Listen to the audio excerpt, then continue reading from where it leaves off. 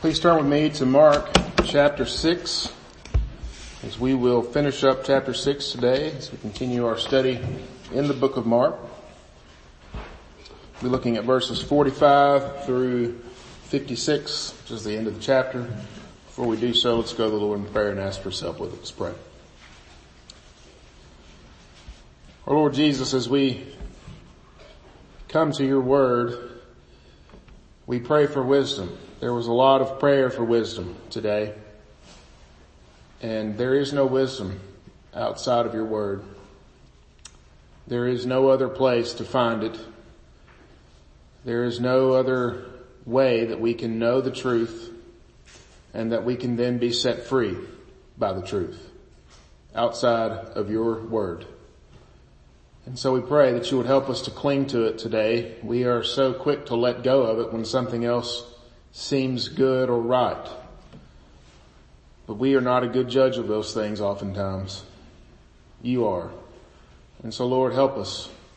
Show us your way. Teach us your truth. It's in your holy name we pray. Amen. So as I read this passage, it made me think of someone that I watched growing up by the name of David Copperfield. You guys have probably maybe remember David Copperfield, at least some of you. I'm getting to the age now where it's not like normal, where people don't remember the things that I remember. And so David Copperfield was this magician, illusionist, it's probably what he would call himself, entertainer type. And it seemed like every year when I was a kid, he would have some sort of televised special, and it was this really big deal. Like, what is he going to do this year? He had some sort of giant trick that he was going to do at the end of the show, and there was this really big lead up to it, and it was a lot of fun. He made the Statue of Liberty disappear one time. He walked through the Great Wall of China. He brought this whole boat back from the Bermuda Triangle, but then the boat caught on fire, so it was kind of anticlimactic. All of it was really silly things, right? He didn't actually walk through the Great Wall of China. I know that. But as a kid, he definitely had the wool pulled over my eyes. I was just glued to the TV. Every year, it was this big deal. It's like, when's the David Copperfield thing going to happen? I'd ask my mom, bother her about it, because I was just completely spellbound by him. Others have come after him. You're probably familiar. You could probably name them. I wouldn't be able to today. But for my money, he is still one of the best. As I got older, of course, his spell on me wore off. I realized that you can't walk through stone and make giant statues disappear, or at least we can't do that. All throughout Scripture, God performs miracles, makes things happen that normally could not under any circumstances. And the things that God does aren't mere tricks or illusions. They're not even just really cool natural occurrences. They can't be explained by nature, though many would try to do that. They are events that bend and break the laws of nature and physics and everything else because he's God and he can do that. He spoke all things into existence. Now he can tell them how and when and what to do. As we've seen in the Gospel of Mark, even last week as Jesus fed the 5,000 plus people, 2 fish, 5 loaves, everyone was full at the end of that, right? The disciples had first-hand accounts of this. Literally, they handed out the bread and the fish, and the bottom of their baskets never showed up. They just saw the fish just keep being there and the bread just keep being there. There was no natural way to make sense of that event. And sometime previous to that, they were afraid in a boat because of a storm. They watched Jesus speak to the storm, and the storm listened to him. It wasn't a trick. That was a creator, the creator, telling his creation how to act. He can do that. Unlike Jesus, if you read the David Copperfield bio, incredible story, you'll read that he failed many, many times. Almost died several times because of it, because at the end of the day, he's really just fooling people, even trying to fool himself sometimes. But Jesus was the real deal, many times. Even though Jesus is the real deal, many times, the one who can calm the storm and feed the multitude can't convince us to trust him. We'll see this from the disciples today in our text, and it should show us the states of our own hearts, show us the way back to the Savior. As we see our sin, and I want you to hear this, every week I'm going to talk about some sin in our lives. I have to, because the text talks about them. But they should lead us to the Savior. If you leave here feeling bad because of your sin, you're probably not hearing me talk about Jesus. And so make sure that you hear the Savior for your sin today. So as we go to the text, let's divide it into two main points. First, the faith of the disciples, the lack thereof, and then the needs of the world. And so with that, let's look at the text together. Mark chapter 6, starting at verse 45 and reading through the end of the chapter. Please stand with me in the honor of the reading of God's holy word.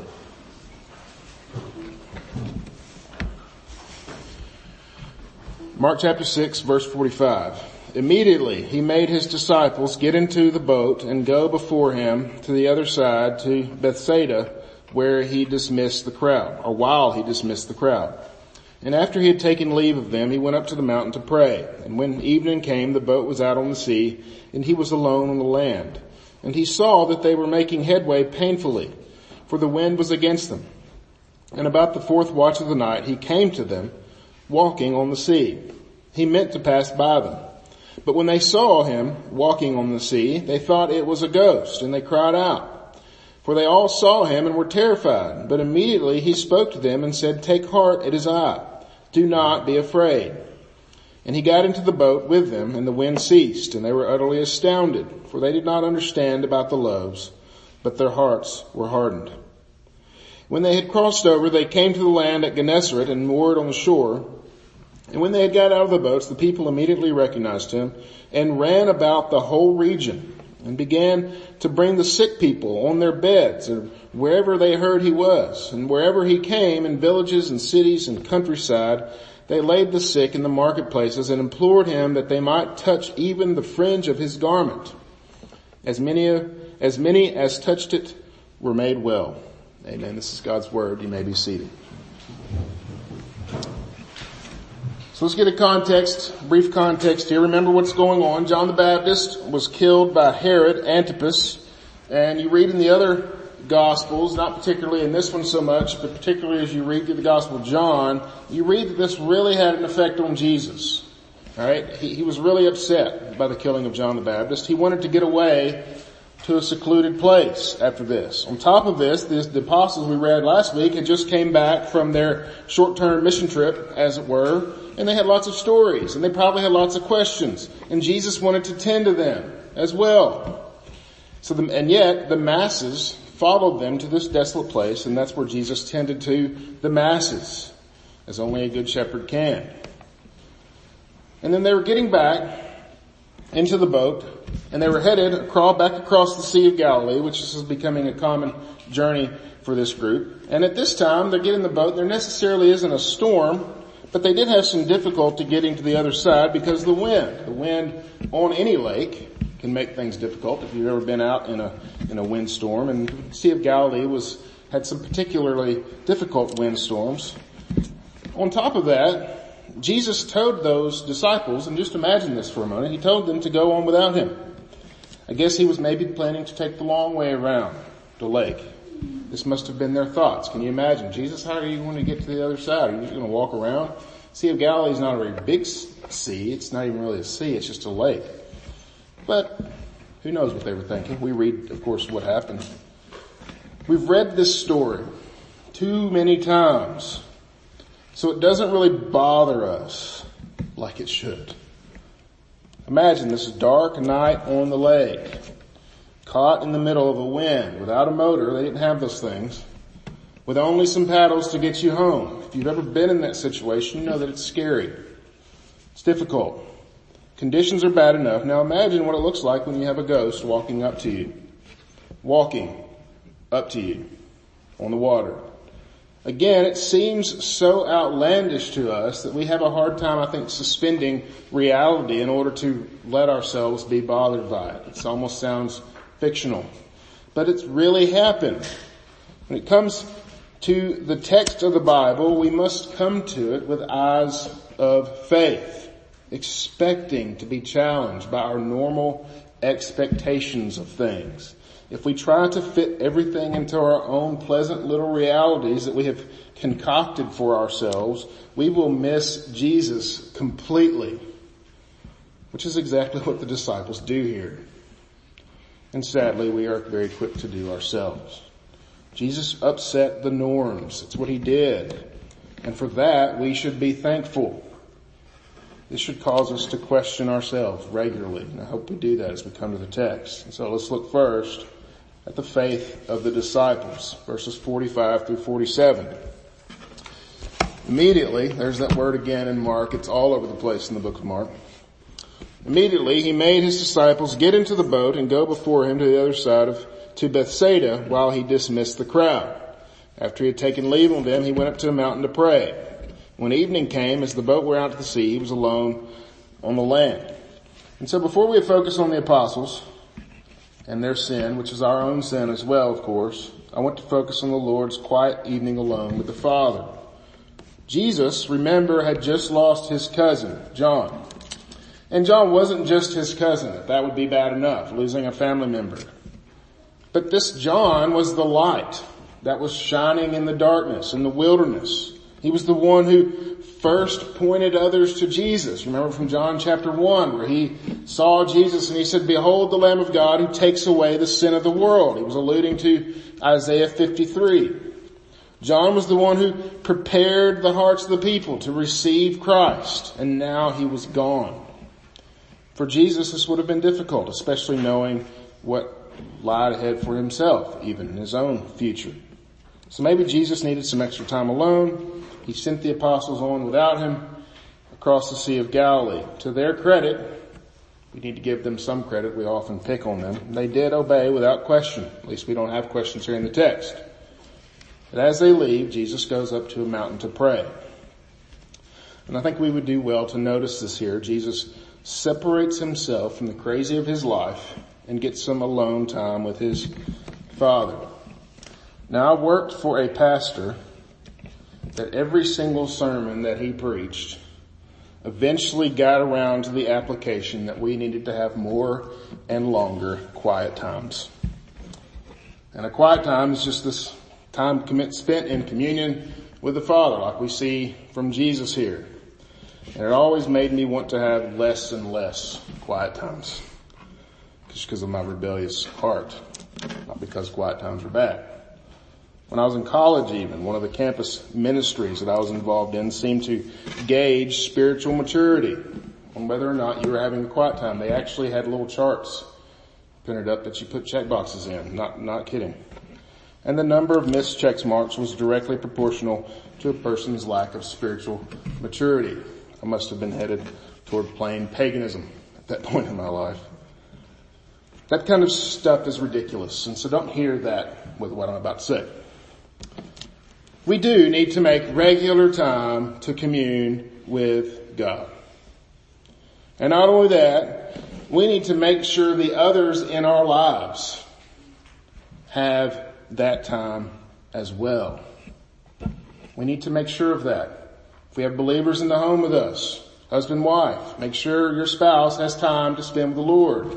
If your kids are believers, make sure that they have time to spend with the Lord. Fathers need to put their work away. Mothers need a break. Kids need to put their phones down. Absolutely. Because the example here of Christ and many like him in Scripture is that we should commune with the Father, especially when life is in upheaval, like they had here, like we have in our own lives now. But the point here isn't Jesus having a short, quiet time with the Father, but it's the apostles straining at the oars of the boat. So look with me at verse 48. And he, Jesus, saw that they were making headway painfully, for the wind was against them. And about the fourth watch of the night, he came to them, walking on the sea. Interesting. Jesus sees them struggling, and this is 2:30, 3 a.m., so it's completely dark. Jesus is up on a mountain. We don't really understand what that means. We think of like Mount Everest or something, but it was probably just a high spot in the area. And he saw them out on the lake because, Jesus can see whatever he chooses to see at any time. And he saw that they were straining, against the oars. And so he went to them. They're out on the water. Who knows how far away they are? Jesus isn't going to let a thing like gravity bog him down. So he just makes a straight line for the boat. He walks on water as only the Son of God can. This isn't some sort of trick. Now it says that Jesus meant to pass them by. Maybe he had a reason for wanting to go past them. We don't really know what's going on here, but as soon as the disciples notice him, they cry out. Look at verse 49 and 50. But when they saw him walking on the sea, they thought it was a ghost. And they cried out, for they all saw him and were terrified. But immediately he spoke to them and said, "Take heart, it is I, do not be afraid." And they cry out because they think they see a ghost. And notice here, them crying out is not saying, "Hey Jesus, over here, come over here, we're over here. Come get us, get in the boat." They're crying out in fear. Didn't Jesus just feed 5,000 plus with a little boy's sack lunch? Hadn't they learned anything yet at all, that Jesus isn't limited by their views of how things should be? And that's just it, is it not? They hadn't learned yet. How do we know? Verse 52. And they were utterly astounded. They were confused. It's another reading. For they did not understand about the loaves, but their hearts were hardened. Their hearts were hardened. The literal word here is petrified or made to stone. We hear a lot about this in the scriptures. We hear a lot about this even in Christianese and Christian talk, about someone's heart being hardened. And we tend to have a general understanding of that, but it can mean different things in different contexts. But to get a good idea of what I think it means here, turn with me to 2 Corinthians chapter 3.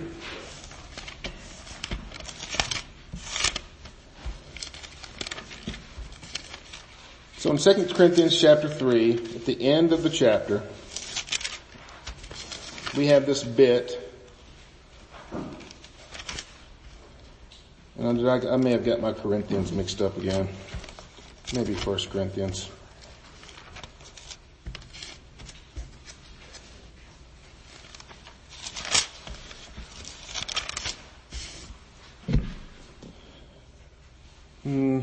Well, I don't know which one it is, frankly.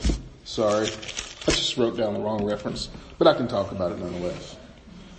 Alright, so in 2 Corinthians, there is a passage. I'm struggling with this because is it about about the ministry of death? And I'm just going to talk about it rather than prattle on up here. Okay.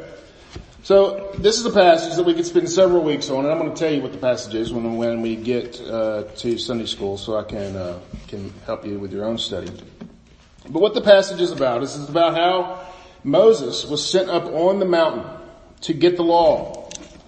And when Moses was sent up on the mountain to receive the law, he received the law, and when he came back down, what did they have to do to Moses' face? They had to put a veil over his face. And the reason they had to put a veil over his face is because his face shone so brightly that it would have blinded everyone else that was around him. And he received the law. Alright, this is the law. And so the argument that Paul is making with this text is, and it is in 2 Corinthians chapter 3. I'm stupid. I'm sorry. I saw verse 52 up there in my notes floating around, and I was like, 2 Corinthians 3 doesn't have 52 verses. It does have 18 though. Yeah, it's 7 through 18. And I'm just going to read it. Let's read it. Now if the ministry of death, carved in letters of stone, came with such glory that the Israelites could not gaze at Moses' face because of its glories. This is the story I just told you, which is being brought to an end. What is it saying? The law is something that's going to be brought to an end, meaning that its effectiveness. Will not the ministry of the Spirit have even more glory? For if there was glory in the ministry of condemnation, speaking of the law, the ministry of righteousness, talking about Jesus, must far exceed it in glory. Indeed, in this case, what once had glory has come to have no glory at all, because of the glory that surpasses it. For if what was brought to an end came with much glory, how much more will what is permanent have glory? Now he goes on. He's talking about the difference between the law and what we have in Christ. And he goes on. Since we as Christians have such a hope, we are very bold. Not like Moses, who would put a veil over his face so that the Israelites might not gaze at the outcome of what was being brought to an end. But their minds were hardened. There's that word again. They couldn't understand what they might have seen if they were to see his face and see the glory of that. They can't understand what they might have seen. For to this day, when they read the old covenant, that same veil remains unlifted, because only through Christ is it taken away. Yes, to this day, whenever Moses is read, a veil lies over their hearts. But when one turns to the Lord, the veil is removed. Now the Lord is the Spirit, and where the Spirit of the Lord is, there is freedom. And we all, with unveiled face, beholding the glory of the Lord, are being transformed into the same image from one degree of glory to another. For this comes from the Lord, who is the Spirit. And so what do we have here? First of all, we could spend several weeks on this passage. It's very, very dense. The law was given, and so here Paul calls the law this ministry of death, because what can the law possibly bring to us who are fallen in Adam? It can only bring one thing. It can only bring death. The realization that we cannot follow that law. Yet, when the law was given to Moses, his face shone so brightly that they had to put a veil over his face. So was the law a bad thing? No. It was a glorious thing. It came directly from God. The giving of the law was a glorious thing. It revealed the glory of the Lord. Even the coming of Jesus, I would say, was revealed in the law. Yet notice why they couldn't see it. Verse 14, their hearts were hardened. They couldn't see beyond the veil. Their hearts were covered in this stone. They couldn't understand the things they were seeing because they were seeing through a veil, through this heart of stone. And notice how that veil is lifted, verse 16. When one turns to the Lord, that veil is removed. And so if you go back to Mark chapter 6, how do we understand this hardening of the heart that you see in verse 52? They couldn't understand about the loaves because their hearts were hardened. They were unable to see what was really there. This isn't like a child who doesn't understand David Copperfield's tricks. The veil is there due to our sin. The sin that sees the things that Jesus did and says, no, it can't be that way. No, Jesus can't do the things that he's done. He can't calm the storm. He can't feed all of those people. He can't walk out on the water. He shouldn't be able to do those things. The disciples were struggling with that. Now what about for us? Well, in Christ, those of us who are in Christ, we read 2 Corinthians chapter 3, and the veil has been lifted in Christ.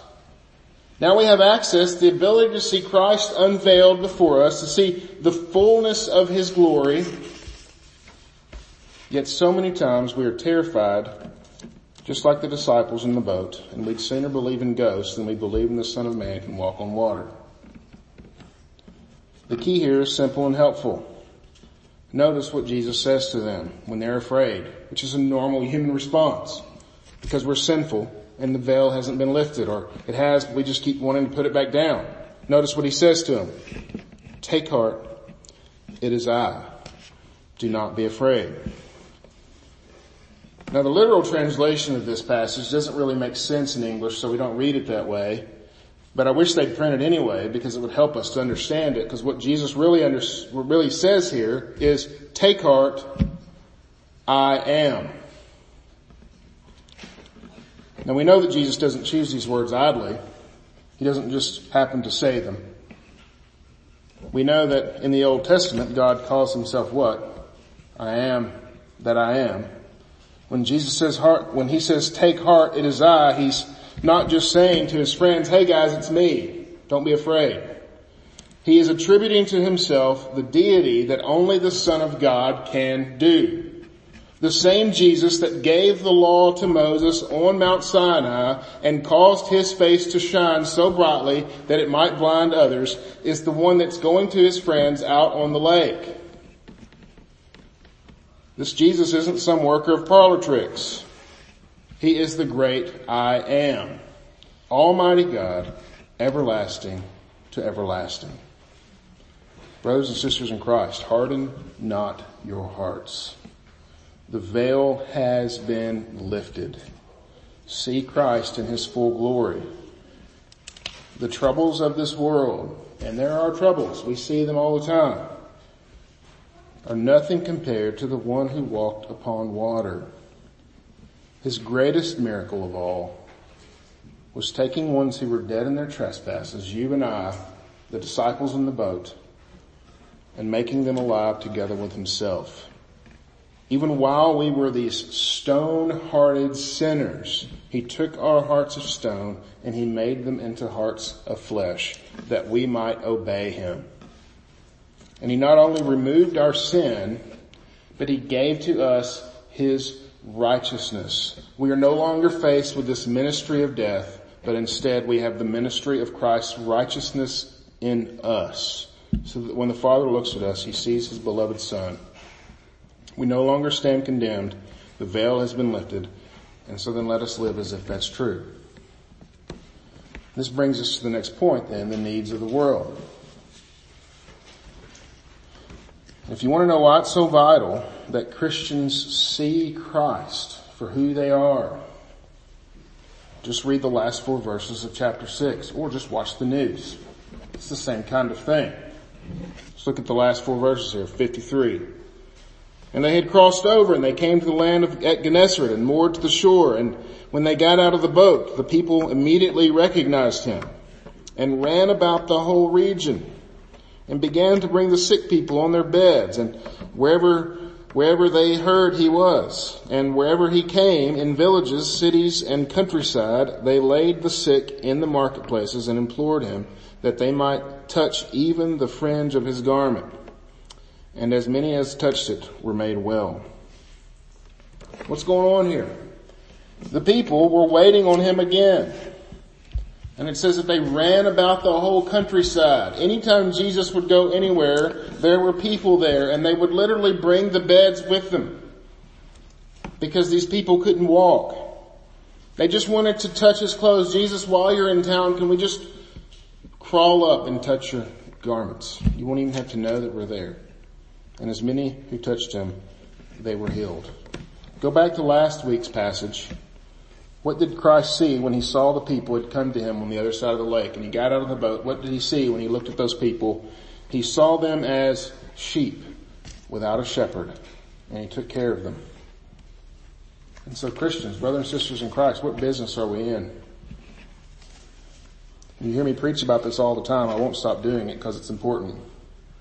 It's so tempting today to get caught up in all the politics of the world, all the craziness that's going on. I have pastor friends that do nothing but post coronavirus conspiracies, anti-Biden rhetoric, and it was anti-whoever rhetoric the last time. If those guys are listening to this sermon, I'm calling you out. And I'm sitting here, you're sitting here, I'm calling you out too if this is you. We all have this political garbage coming at us. But if that's all we have to offer people, we're giving them a ministry of death. It's nothing at all. If the solutions that we can give people is better politics or a better president, we're giving them death. That's no solution at all.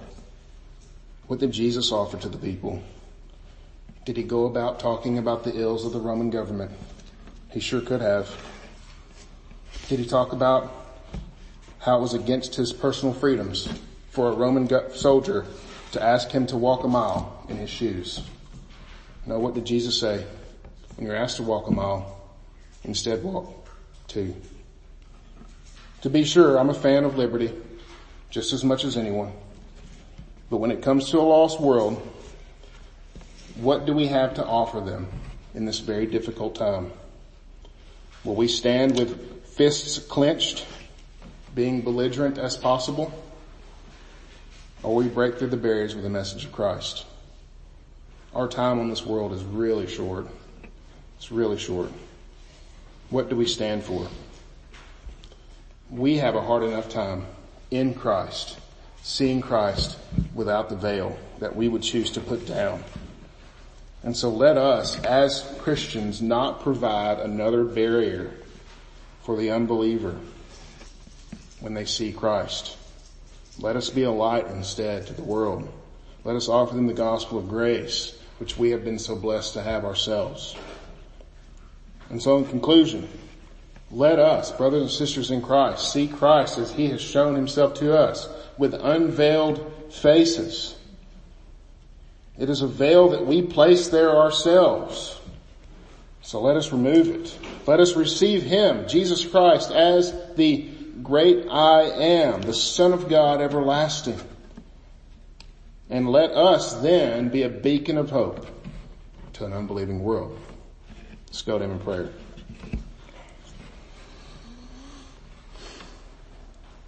Our Lord Jesus, it's difficult because we are so easily riled up, and we're riled up about the wrong things. We get really upset about silly things, and we get afraid about things that we shouldn't be afraid of.